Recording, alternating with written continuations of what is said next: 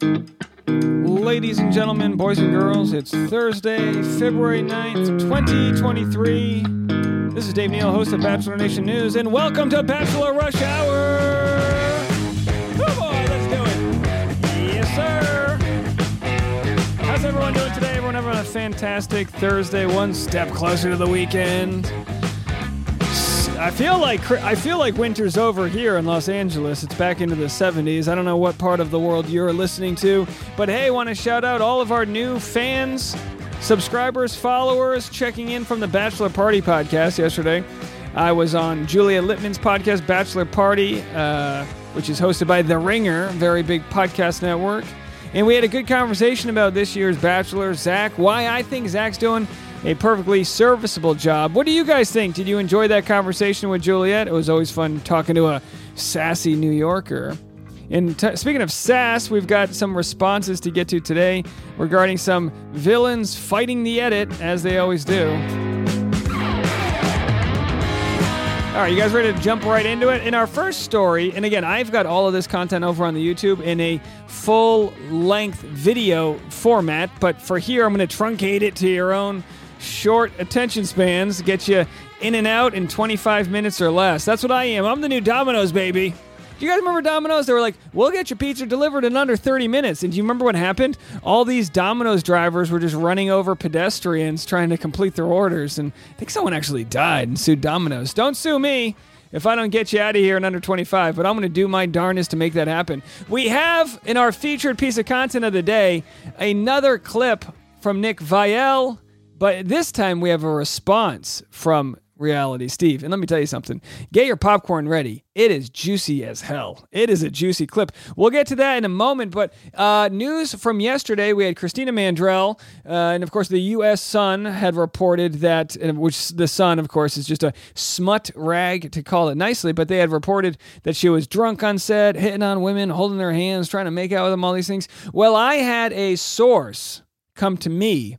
I've got a whole video on YouTube. I'm just going to give you the updated version here. I had a source come to me and said, hey, Dave, you got it all wrong. And again, not me, because I didn't make the story, but they got it all wrong. It's a smear campaign. The producers smeared Christina because she wouldn't follow through on all the villainous activities they wanted her to do. They said she wasn't even really drunk. And if she was drunk, apparently there were women far drunker than her, and how come they didn't get exposed? Now, if you watch the show, you know Christina Mandrell didn't exactly come off swimmingly, but every mom out there has written in and said, hey, Dave, she's a single mom. She had a few days off from her kid. She's going to go on the show and make the most of it. She's going to have a couple tequila sodas and hang out at the pool in the sun. We all know how that works. A little vitamin D and some tequila that never led to a good decision.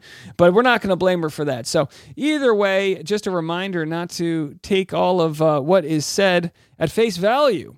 And why would the producers even want to slam her like that? Well, who knows? But what we do know is Reality Steve received the same tip that the Sun received. He didn't report on it. Bastion of journalism, Reality Steve.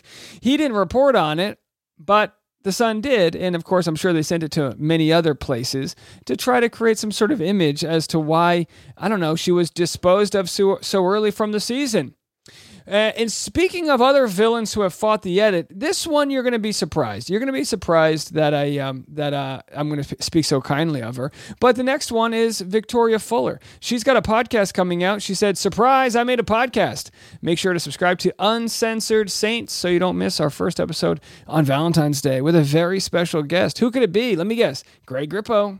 Either way, we've talked a lot extensively about Victoria Fuller, but me personally, I always want to see someone's redemption story. I always want to see someone overcome the odds spiritually, being on a purpose. In this, she says she's going to talk about personal growth, relationships, insecurities, religion, and everything in between. Let's have a listen to the 45-second long trailer. Hey guys, I'm Victoria Fuller. This is a safe space for me to talk with friends and people I admire about topics ranging from personal growth, relationships, insecurities, religion, and everything in between. I decided to start a podcast because I feel like in the past, I didn't have control over my story. So I want to give people a platform to share their stories, their way, and from their perspectives. From laughing to crying, we will do it all, uncensored. Welcome to my podcast, Uncensored Saints. Make sure to tune in on February 14th for our first episode, available on Apple Podcasts, Spotify, YouTube, or wherever you listen to your podcast. Don't forget to follow us on all social media platforms at Uncensored Saints. All right, there it was. Victoria Fuller, an Uncensored Saint. Look, we look forward to it. I look forward to hearing what she has to say. And I hope that she, I wish her all the success out there with the podcast world. As we know, podcasting, and you can see if you really want to deep dive into my thoughts on how to create content that works well on the internet, I included in today's YouTube video about Victoria Fuller's new podcast. I include my sort of formula that I followed with information plus entertainment and ways to maintain sort of, relevancy in a world where you're more than just whatever edit you got from a show. Victoria Fuller is more than who she was in the past, who she was this year, and who she will be moving forward. And we look forward to triangulating the contents of her podcast and finding the epicenter of tea, as it were. All right, so let's get to our featured story. Covered this the last couple days. This is not a Nick Viall recap channel, although he's got a podcast where he's unfiltered with his thoughts, and it leads to a lot of headlines. So yesterday we covered an extensive, and you heard it here, an extensive, like almost 30-minute long he said, she said between him and Caitlin Bristow, and my sort of jumping in between to provide the actual empirical evidence, which would be not hearsay, but what the people actually said. And now, today, completely different story. Yesterday, and we had this, but I was like, is it really a story? There was a clip where Nick Viall said, he's basically saying his season was the best season of The Bachelor. They haven't had a good season since him. And of course, people had a field day with this, including Reality Steve. So I'm going to break down all of my thoughts regarding this. You don't need to hear any more from me. So have a listen. Here's Nick Viall winning over fans. Bachelor Rabbit Hole compiled this clip from that same podcast where Nick said no one's liked The Bachelor since me. Let's have a listen, and then we're going to play Reality Steve's response. And I do want to get ahead of this story and just say, for the people that are saying, oh, Dave, you must be jealous of Nick because you hate him so much. I don't hate Nick at all. In fact, if Nick was ever like, hey, I've got this boating outing I want to do with you and Reality Steve, I would jump on it. We have more in common than not, and the only criticism is when things are mischaracterized or hypocrisies happen. But that's what's going to happen when he has a podcast where he talks for hours every single week. That's just how it works. I respect what he does. He's been able to make a living out of his commentary and sharing his opinion. His relationship advice is better than it is problematic, as in he gets it right more often than not. A blind squirrel still catches a nut. Clock's right twice a day.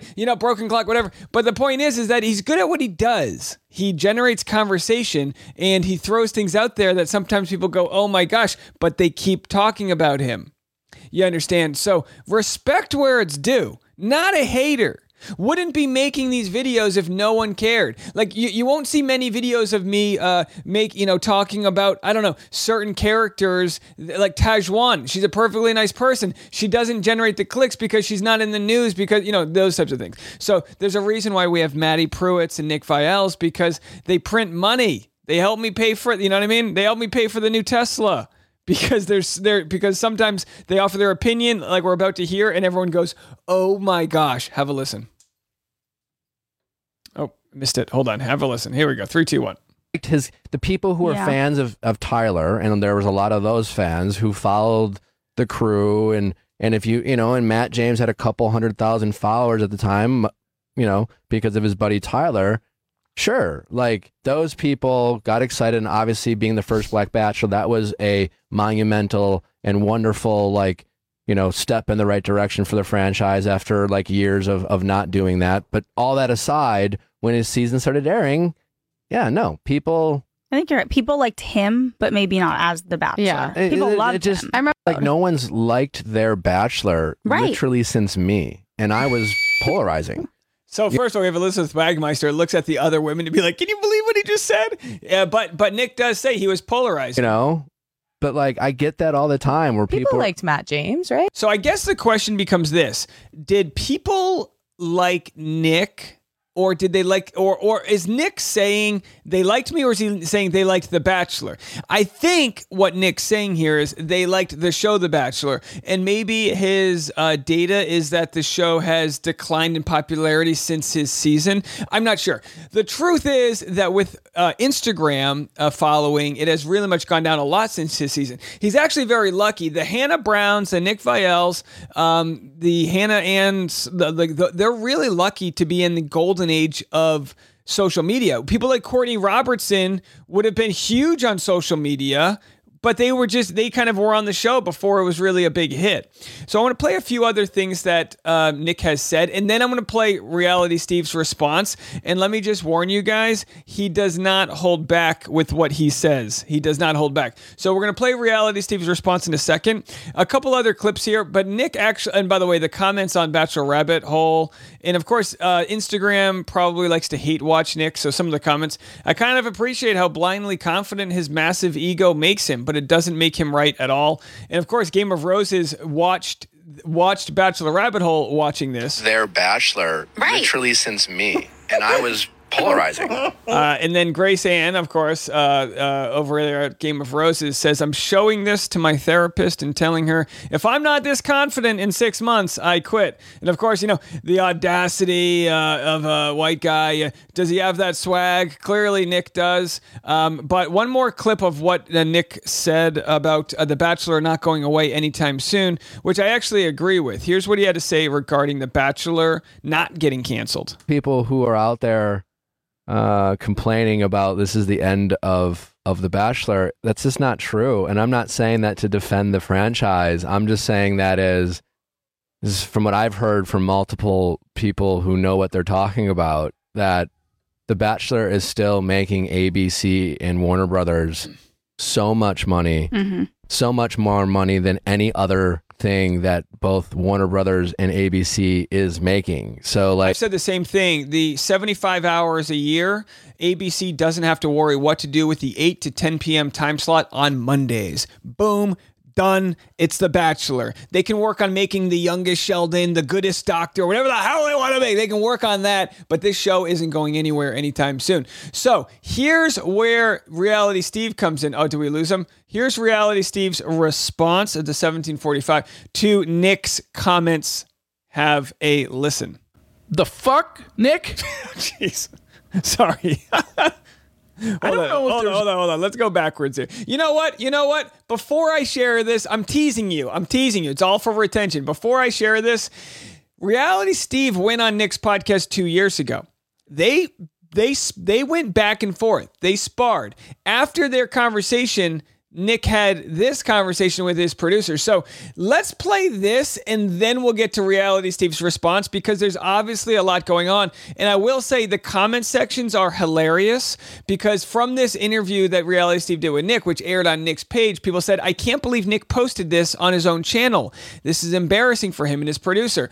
So people, word of advice to Nick, don't invite a guest on if you aren't going to treat them with any respect. And again, a lot of these comments probably came from Reality Steve's fan base. But here, have a listen to what Nick said after this interview, and then we're going to share what Reality Steve has to say back. We're basically just my channel has become an aggregate for he said, she said fights within the nation. Feel like, oh, well, it's also I won't judge entertainment. I won't judge you based off the edit, but Steve, for the past, for a good 3 years, was trying to paint a picture of who I was as a person, my credibility, my character. While blaming the way you were portrayed on the show as a reason to be able to do that. And his audience, who want to see him as a credible source for the character of the people who go on the show. That's when I say you've affected my life more than the show. That's why. Yeah. Because very interesting that Nick's opening up here and saying that Reality Steve has affected him more, has more headspace than what the producers ever did to him. Which, can be, it's worth listening to. Like, wow. Now, of course, in the last 2 years, Reality Steve's taken a 180 on how he reports certain things. He admits the stories he's gotten wrong and how it's affected others, and he's pledged to grow. And I think, believe it or not, his audience has given him the grace to grow. Let's keep listening. It felt like he had, for whatever reason, this agenda or this bias towards his own confirmation bias about deciding who he thought I was as a person based off of people he talked to, and deciding to dismiss probably more credible sources, people who actually knew who I was as a person. Yeah. And put that out to the world, which affected my life. Now, what's tough with this, because I don't disagree with what he's saying here, but what's tough with this is when you dabble in the game of podcasting, especially covering Bachelor Nation, there's always going to be judgments made about others. Nick made judgments about Rachel Recchia and Katie Thurston and I mean just about anybody, because he's seeing the show and taking all the information and the psychology of it all, and he's spitting out kind of how he sees the world from his own projected viewpoint. What I actually really love about one of the producers right here is how she's seeing Clayton Echard in a certain way that Nick might have not given the benefit of the doubt for. Have a listen to this. And his lack of thinking. Now they're talking about Clayton Echard because of how he got roasted for telling multiple women he loved them and all that. Thinking about how any of this impacted anyone else but himself. Correct. And they were just all along for the ride. It was Right. inconsiderate and it was immature. And it just showed his lack of emotional immaturity. And it felt like a lack of executive functioning, because it felt like the issue was that he was so present. What? So by executive, I'm saying this from an ADD perspective. Have a listen to this. This is fascinating. This is a fascinating exercise of empathy here, where she's able to look at Clayton, who everyone hated the way he treated these women, and she's able to see why he did something and why he didn't do it with malicious intent. Standpoint as someone, when you can kind of zoom out and be able to plan things, kind of put together complicated tasks and timelines. So sort of not just kind of handle the thing in the moment, but also contextualize that within a larger scale of what do I need to do? So he was probably people pleasing in the moment and didn't see the bigger picture. Now, why do I bring this all together? Because I truly do believe most of us are operating with the best intention. I'm sure Nick, from the deep down depths of his heart, the inner child that is Nick Viall, sees himself as a guy who has had to fight for everything he's got in life, sees a guy who is trying his best, sees all the shit talking that exists around him, and knows he's being mischaracterized. The only problem here is he needs to give the benefit of the doubt to Blake Horstman, to Rachel Recchia, to Katie Thurston, to all these other people that they're also lead character in their story, trying the best, trying to sift through that wreckage. And I know he does a lot of that, but I'm just saying he has to give that benefit of the doubt, or else how are people going to respect him and give him the benefit of the doubt if he's not offering that same grace? And again, I'm not saying he's really bad at that. I'm just saying when it came to the criticizing that we see of other contestants, he's been there. He's walked in their shoes. He knows how it all is. Now, we saw how he says no one's enjoyed The Bachelor since my season.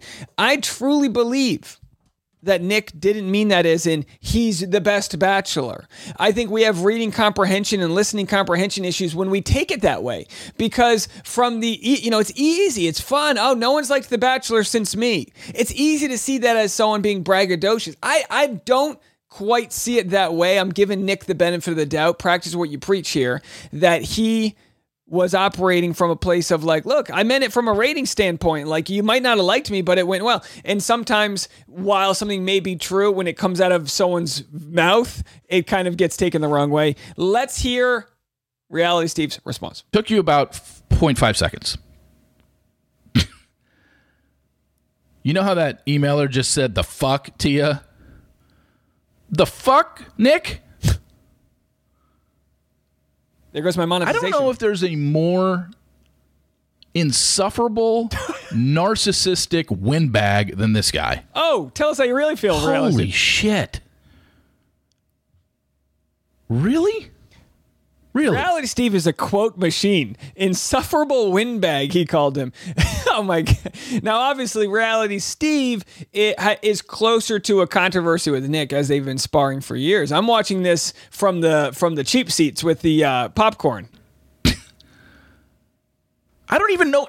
I listened to it and I was like, maybe I heard it out of context. And I was trying to be I was actually trying to give the guy the benefit of the doubt of, okay, maybe he's trying to get at an angle here.